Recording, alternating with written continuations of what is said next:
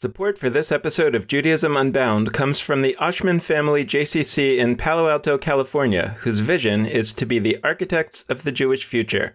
The Oshman Family JCC is an incubator for new expressions of Jewish identity. It creates innovative Jewish learning, celebrations, and arts programs that inspire personal connections to people and ideas from across the Jewish world. Learn more at www.paloaltojcc.org. This is Judaism Unbound, episode 140, The Pew Study, 5 years later.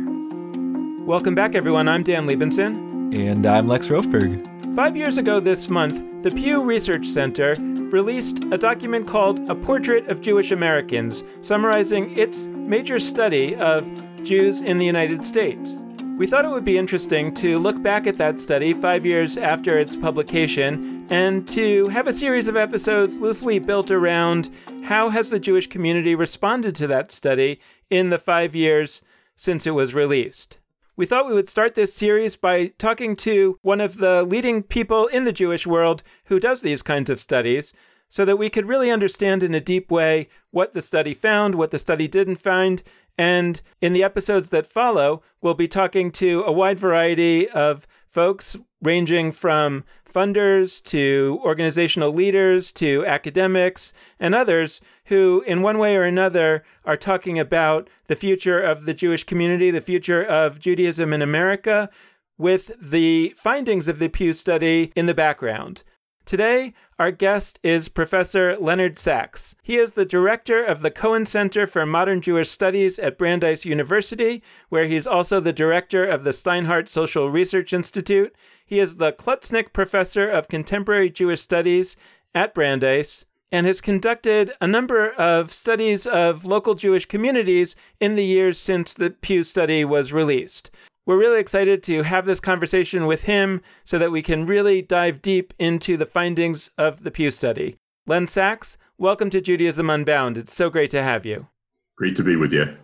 Well, it's the anniversary of the Pew study, which came out just about 5 years ago. And while I think those of us who are working in the Jewish community talk about little else, a lot of our listeners may not be familiar with it at all. So as a starting point, it would be great if you could give us a little bit of context, a little bit of sense of what was this study and why is it important?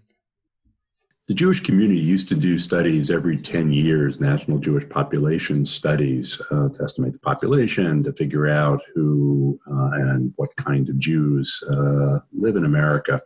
And after problems with the 2000-2001 study, the federation system got out of that business.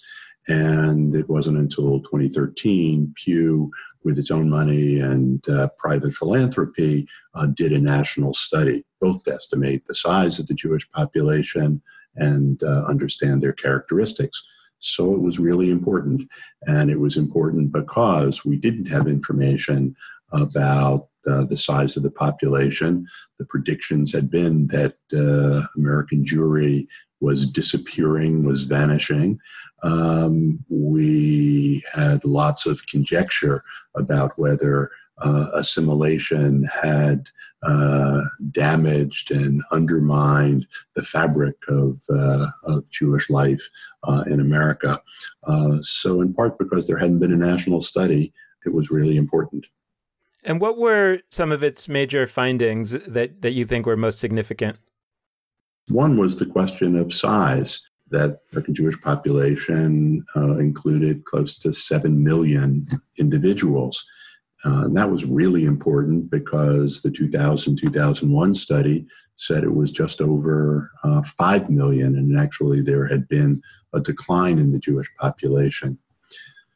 The second thing it said is that the American Jewish population is diverse. It includes people for whom Judaism as a religion is central, but it also includes people who are proud of being Jewish, who are cultural Jews, secular Jews. The term of art in the Pew study for them was Jews of no religion, JNRs. So that was the second. And in some ways, the third wasn't a specific finding, but there was so much interesting information in the study that what the study did is it provoked debate and discussion about the relationship of American Jews to Israel, about the number of people receiving Jewish education, about the intermarriage rate, etc. And so there were dozens of specific findings which provided the framework for lots of debate and discussion. And you've conducted, I think, a number of more local population surveys in the last 5 years. And I'm wondering, have those surveys been roughly consistent with the findings of Pew, or do you find different things when you do some of these studies in more local communities? Let me just back up for a second and say that prior to Pew being published, we had been doing, we called them syntheses of non-Jewish specific studies to estimate the Jewish population. I had been trying to develop the methodology to answer the question that I think the 2000-2001 National Jewish Population Survey wasn't answering. And from our synthesis, and the project is called the American Jewish Population Project, we have a website where you can actually look at maps of the Jewish population in America. We were generating estimates of close to 7 million Jews. And so when Pew came out, Pew actually validated what we had been reporting, but because we hadn't done a Jewish-specific survey and we didn't know much about the characteristics of people of the Jewish population, their data was particularly important, but it was entirely consistent. I think we were within 100,000. They were within 100,000 of our estimate, which, given the nature of sample surveys, is really quite extraordinary. Subsequent studies, not just our own community studies, have validated, I think, the basic findings of Pew. Number one, that there are lots more Jews than people thought there were, and that the population is diverse. There are lots of different ways to be Jewish. So I would say that the subsequent studies have been consistent with Pew. I think one of the things that happened is that Pew, while its definitions of who's a Jew by religion, the primary category of Jewish identification, there was lots of debate about it, discussion about it. It provided, if you will, a common language for people to talk about who are the Jews of America. And that was, in and of itself, a very important development. I would say that the studies are consistent, and ours in particular. I really want to dig deeper into the fact that you cited that one study can happen at one moment and find a number of Jews in the country that is in the vicinity of 5 million, 5.5 million, and then another not so many years later can come along and reach a number that's much higher. And okay, two studies happened and they came to different conclusions. And we could say that one or the other study was just sort of wrong, and maybe we should say that. But we could also look and say, are there different definitions of what a Jew is in these studies that are leading to those conclusions? So I'd love to back out for a second and ask, like, how was that 2000 study, or maybe in past studies generally, how were those studies defining Jews? Has that shifted with Pew? And in general, how do folks organizing these studies sort of figure out what the definition of a Jew is so that they can then count them? I don't think the issue with the 2000 study is a definitional issue. There were definitional issues and there were changes. I think what one needs to understand is that estimating the Jewish population is an exceedingly difficult task. And it's an exceedingly difficult task because we don't have census data. In the United States, the census doesn't collect information about religious identification, constitutional issues, but also issues sparked by the Jewish community of how they felt about being counted. Goes back a long way in our tradition. So in order to do these studies, what you have to do is take a random sample of all America. And given the problem of reaching people by telephone, getting people to cooperate when you reach them by telephone, the adequacy of telephone lists, and a whole bunch of other things. It is an exceedingly difficult task. One of the reasons a political poll, or actually two reasons why a political poll can do better and is an easier methodological problem, is that we know because of the census how many people in particular demographic groups and with particular demographic characteristics live in particular areas, and you can adjust the results that you get by the population, by the voting population, by the population, the total population, including those who don't register to vote, because we have the census. You can't do that with a Jewish survey. The second thing is that in the case of political polls, the first Tuesday of November, we get the answer as to whether we were correct or not. And you can, over time, correct your surveys to be better predictors of the election result. We can't do that in the Jewish world. So doing one of these surveys is very, very difficult. And in the case of the 2000-2001 study, there were a host of methodological problems, and they lost data, and there were issues of how many times they followed up with people and the response rate and a whole series of other issues that made it difficult to have much confidence in what we call the point estimates, the number of people in different groups. Now, I want to distinguish that from the relationships. In other words, they got the numbers of people, we think, wrong. They underestimated. They didn't include people, but they didn't necessarily get the characteristics and the relationship and characteristics, the people who were Orthodox or the people who were Reform or whatever. In any event, by 2013, we knew a lot more about how to do surveys. And as well, Pew had extraordinary experience in assessing a whole range of behaviors and attitudes relevant to public policy and religion in America. And part of their, doing a high-quality study is to be very systematic and specific about how you define who's in and who's out and what analytic groups you're going to do. And to their credit, Pew engaged many of us in the Jewish social science community as advisors, and maybe none of us would have done exactly what they did, but it's a reasonable way to understand who are the Jews by religion, the Jews not by religion. But anyway, they systematized it, and I don't think that the differences in studies are really definitional. They're more fundamental methodological issues. So one of the questions that I have about the Pew study, and I've been thinking about it, ever since it came out, was that I remember when it was being reported, there was this blockbuster finding that 22% or something like that of Jews in America were what they called Jews of no religion, and I think it was about 33% of millennials. And then when I looked at how the study was laid out, like how did they get there, it was that the first question in the study was, what is your religion? And they gave a lot of options. And you could choose Jewish as one of them, and you could choose none, and you could choose another religion.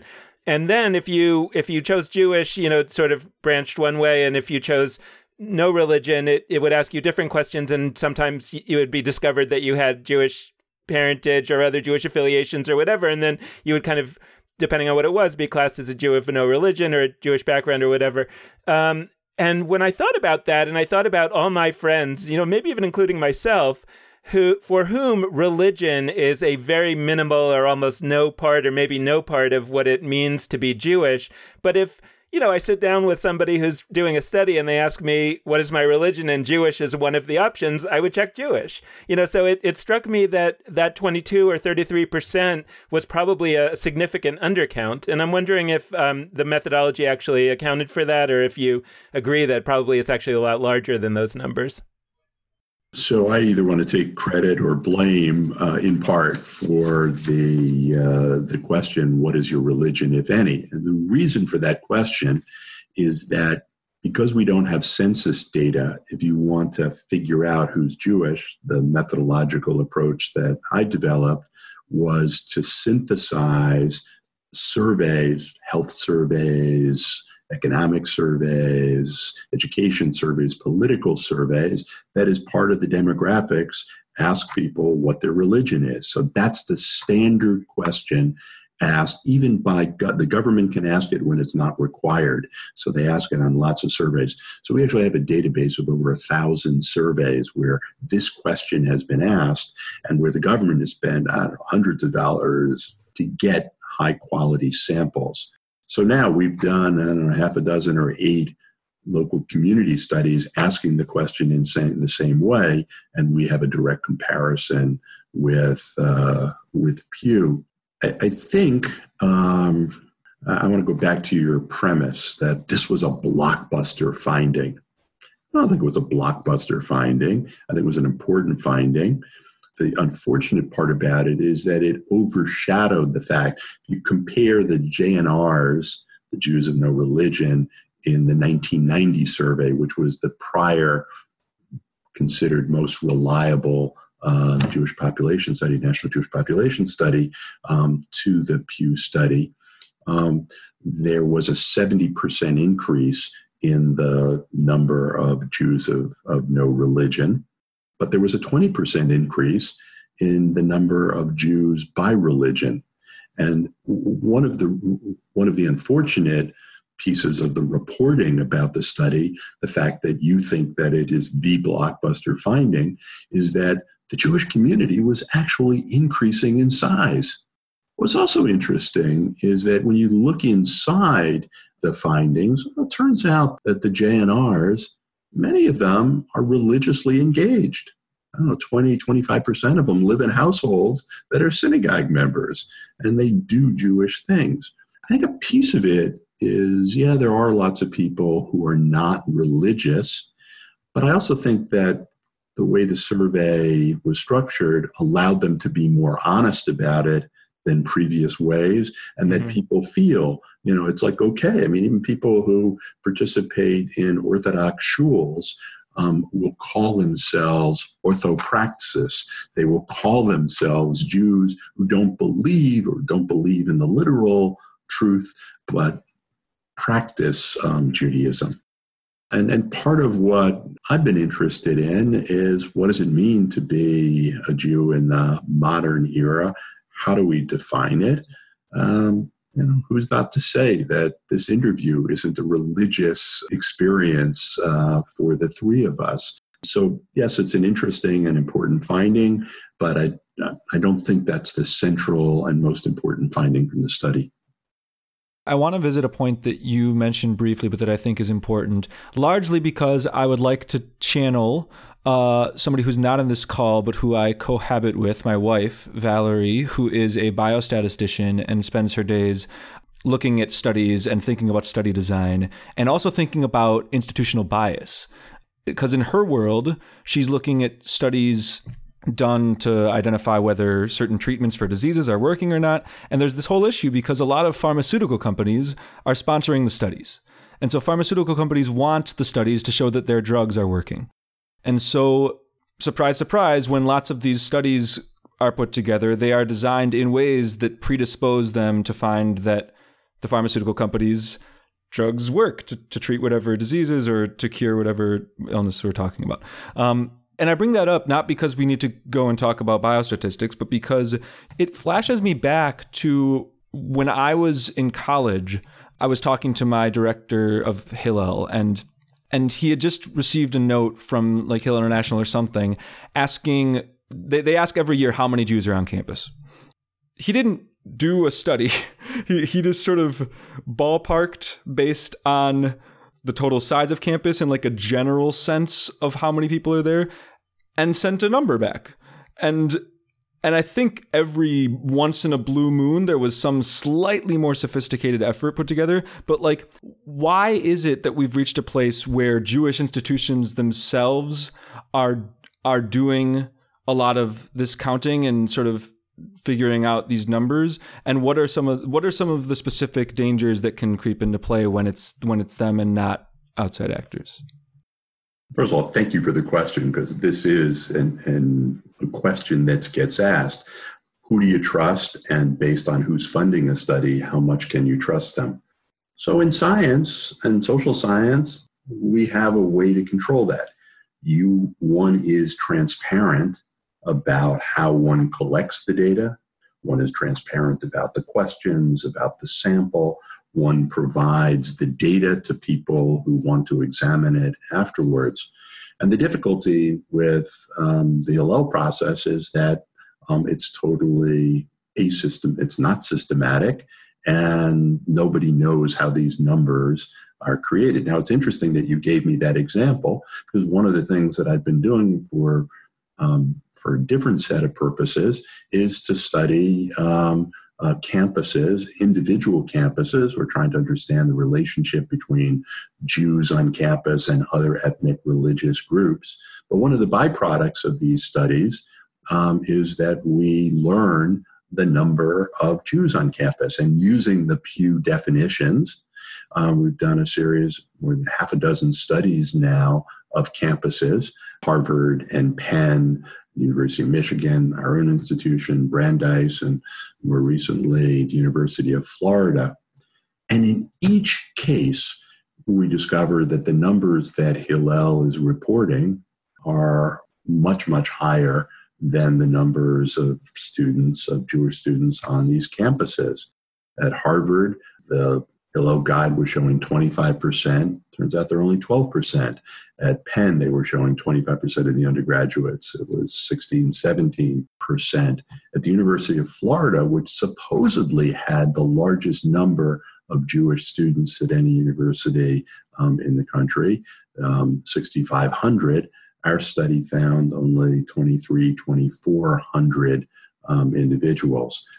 So it's really important. Now, I think the difference in our work from the Hillel estimates is that you can go to our reports, our studies, our web pages, and you can see exactly how we went about doing this, how we drew a sample, how we assured ourselves that the sample wasn't biased. And if whether it's your wife or it's any other scientist wants to take a look, and the language of art in the social sciences is alternative explanations, is to offer an alternative explanation, they're welcome to do that. And we're welcome also to share the data with people to look at that. I think in terms of the funding of studies, one of the problems has been that because journalists, because Jewish leaders haven't understood the methodology and they haven't understood how these studies were done, I sometimes call it judging a book by its cover. So you can't read it because it's in a language that you don't understand, but you can look at the cover and you can judge what's inside of the book. And so the funding mechanism becomes the issue. One more piece looking at the Jews by no religion angle, because I back out from that and I think, well, Judaism hasn't held religion as its primary category for very long. I mean, and to the extent it has, it's because it's a reaction to Christianity. I want to name that there's a danger because I read a Pew study recently that referred to the category of Americans that are most religious as Sunday stalwarts. Right. And that's like, obviously the term Sunday stalwarts is basing Christianity's Sunday attendance of worship as the norm. And it's saying that, well, if you're somebody sort of like that in Judaism and you go to worship regularly, you're in the category of Sunday stalwarts. And I thought it reflected a sort of Christian hegemony that even veers into how we do Jewish studies, especially when it's the same organization doing them. So Pew was the organization that did this Sunday Stalwarts thing recently. And also they're the ones that are sort of looking at Jews by religion and Jews not by religion. So I guess all this is to say, like, as much as I stand by the positives of studies being done not by those who have institutional Jewish interests at play, what are some of the dangers that come into play when it's folks that might understand Judaism in ways different from how Jews understand themselves? So let me just start with a broader point, which I wanted to make about the Pew study and its role. There's what was a sociologist, Carol Weiss, who coined this phrase, knowledge creep and decision accretion. And she used to study how research got used. And the bottom line was that no one study ever changed the world, that knowledge accumulates over time, it builds, and that high-quality studies that are replicated eventually change people's minds about how to see things. So the fact that the Pew study, not just because it was Pew, but because it comes out of their religion study group, has a kind of Christian frame to it, that is an issue. But they did ask the question in the survey, is being Jewish more about culture, ancestry, religion? And even the Jews by religion in their study, only a small minority of them said religion was what Judaism or being Jewish was primarily about. The majority said ancestry and culture. But again, the Jews by religion, only a small group of them said that is primarily what Judaism is about. So I'm not worried about the fact that they had that bias. Okay, so we'll go and we'll do other studies. I do agree with you that the study that Pew did in 2018 that came up with Sunday, what was the expression? Sunday stalwarts. That the Sunday stalwarts, that has a Christian orientation. Religion is in some ways a product of, or seeing Jews as a religion is a product of coming to America. And in some ways trying to be American and worrying about our particularism and so on. And Judaism is broader than that. And as I said earlier, in terms of discussing the importance or the significance of the Jews of no religion, I think many, if not most, American Jews, by the way, most Israeli Jews get that as well. And that was demonstrated by the study that Pew did subsequent to the U.S. Study of Jews of Israel and Israeli Jews.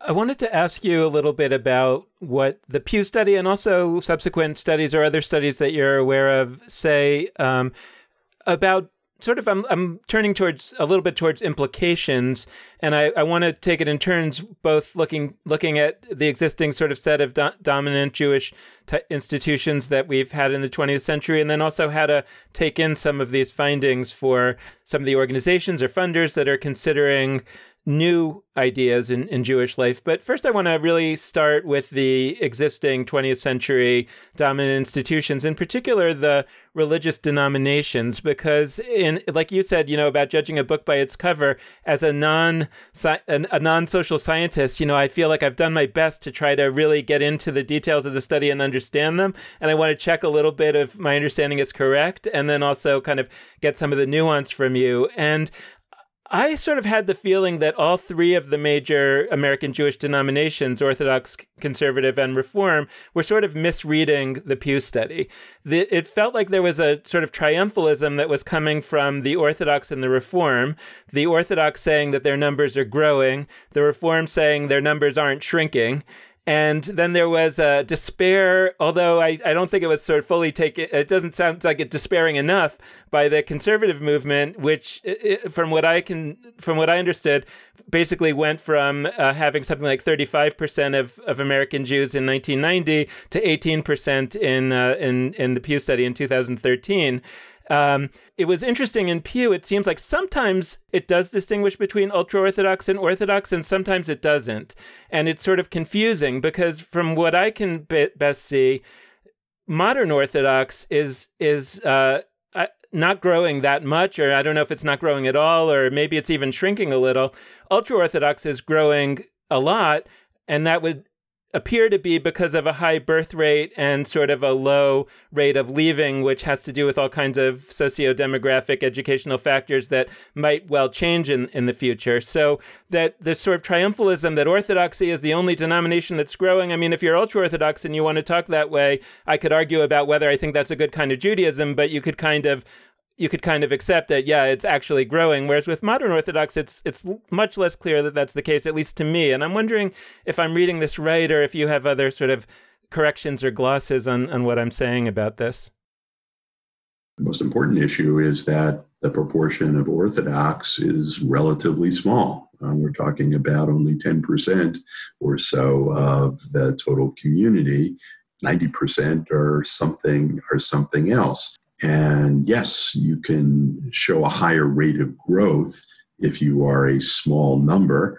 It doesn't take many to grow much larger. But I think the more significant question, I think you are perceptive about your take on the study. Let me start with the conservative movement, which was the dominant synagogue affiliation of American Jews.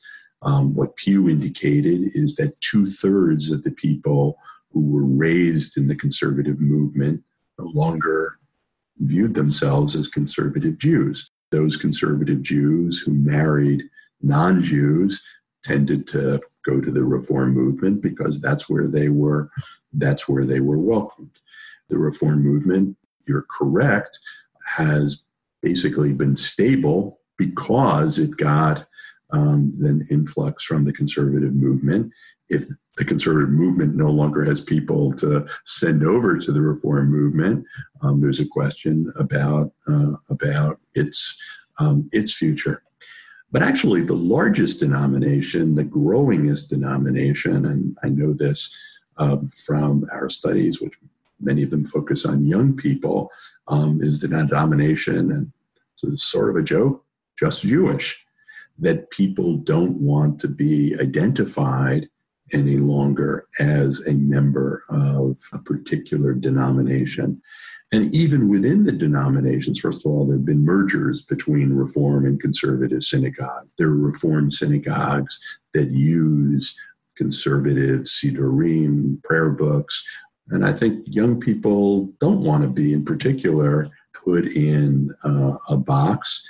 That some of the lines now between worship communities are lines between, is there a mechitza, is there not a mechitza, what's the role of women, and a whole bunch of other things which are, yes, connected to the rulings of rabbinic groups that associated with each of the denominations. But I think there are other reasons why people are either affiliating with particular synagogue communities or not, and that there is this large and growing group of people who are just Jewish. And unlike previous eras where just Jewish was what you said, if you didn't go to shul, if you didn't go to synagogue, if you weren't religious, if you weren't engaged in the community, today, there are actually a fair number of people who are very committed, who simply don't fit into the usual, I'll call them, boxes. So I'd love to carry forward this thread of, so we're talking about who people marry can relate to where they go to synagogue, or even if they don't go to synagogue, how they might think of themselves and where their families locate themselves, etc. And I want to use that opportunity to sort of hop into one of the key issues that people really duked it out over in the wake of the Pew study, which is intermarriage, and it's been that issue for just about every Jewish population study I've ever looked at. There's been the aftermath of we could call it debate, we could call it a battleground, we could call it whatever we call it. But it's incredible how there's this like Rorschach test thing in effect where people who think intermarriage is destroying the Jewish people can look at a survey and say, oh, this shows how intermarriage is destroying the Jewish people. And people who think intermarriage is really in need of embracing and like can look at the same survey and say, oh, this shows that intermarriage is absolutely helping the growth of the Jewish people. And without necessarily, I mean, if you'd like, you can, but without necessarily going into like your particular, is intermarriage good, bad for the future, whatever, like what were some of the ways that people understood this, and how might we either complicate those presumptions or at the very least sort of underscore the fact that people are finding what they would like to find in these studies sometimes? Demography is not destiny. And I think some people take it as that. Some people assume, and this is a long-standing and not inaccurate view of history, of our near history, that until the 1980s, or children born before 1981, if you had intermarried parents, one parent who was non-Jewish, it was as if you were giving up your Jewish passport. It was the end of your involvement. And as it turns out, for the generation prior to the millennial generation, for Jews born before 1980, intermarriage led to the children being very unlikely to identify in any way with the Jewish people when they became adults. The generation born after 1980, during the period when welcoming was the key strategy, everything changed. And Jews who were children in particular, who were the product of intermarried parents, no longer felt like there wasn't a place for them. Now, a very interesting thing came along just at the point that the first millennials were becoming adults, were turning age 18. A program came along called Birthright Israel, Taglit. And Birthright Israel invited these Jews of intermarried parents to participate. And it was like giving them their passport, almost literally, to being part of Klal Yisrael, to being part of all of Israel, the Jewish community. By the way, the rate of millennial Jews who are the product of intermarried parents identifying as Jews went up to 60%.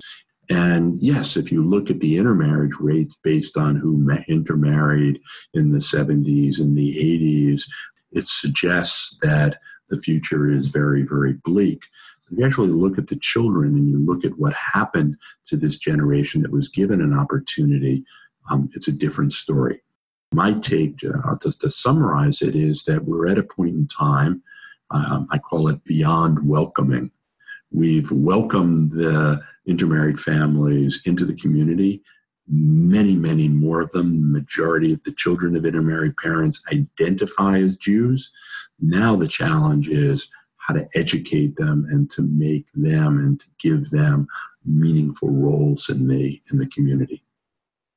I want to ask you a little bit about implications of the Pew study and all the subsequent studies on policy for existing organizations, for new organizations, for funders, because I'm thinking in particular about at least a story that's told, and you can confirm whether it's true or not, but of the 1990 Jewish population survey. And I think that there was some findings in that survey. I'm not sure exactly what they were, but they were findings that were interpreted as people were more likely to affiliate Jewishly or have stronger Jewish connections if they went through a certain set of experiences, which I think were going to Israel a couple of times, going to a Jewish summer camp, going to a day school. And out of that finding, a variety of initiatives came trying to attach more Jews to those experiences. So there was the Foundation for Jewish Camp. I think Birthright Israel came out of that finding to some extent. And I guess I'm wondering, are there findings, as you see them, are there findings in these more recent studies that would open up the possibility that there are other initiatives that Jewish organizations might pursue that would help move Jews in the direction that they are hoping that Jews will move in? Does this study give us some other avenues or confirm those avenues and say we should even be doubling down on them? And or when we're talking about new organizations forming or funders that are considering funding new organizations, are there findings in these studies that suggest, hey, if an organization is coming to you saying we've really got a great idea about how to do X, these studies suggest that, X is actually a really important thing to do, and that might be worth a second look? I don't think the 1990 study created these programs or even created the foundation for a whole set of initiatives. What it did is it created a kind of panic, or at least it became the focal point for the angst that many in the Jewish community felt about where the community was going. The 52% intermarriage rate became a rallying cry, and federations and all sorts of other organizations created task forces and committees and continuity commissions and so on. Crises sell, problems make headlines, and we live from one crisis and headline to another. But I think the Pew study was in some ways more important because it gave this picture. They called it a portrait of a large community with very, very different types of people being involved in them. I'll say one other thing, and that is in my own work, that of my team. And the interesting thing is, in most of the communities we've studied, you can divide the community into 5 groups. And we call the first one the immersed group. These are people who are synagogue goers regularly. They're also donors, and they celebrate holidays. They're also involved in the community, and they read Jewish periodicals, and they visit Israel. They do everything.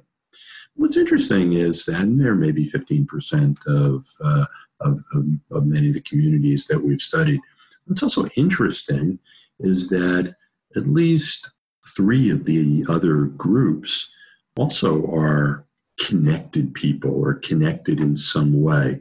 There's one group that's sort of the communitarians that get involved in communal organizations. They'd rather go to the local JCRC, Jewish Community Relations Council, than go to synagogue.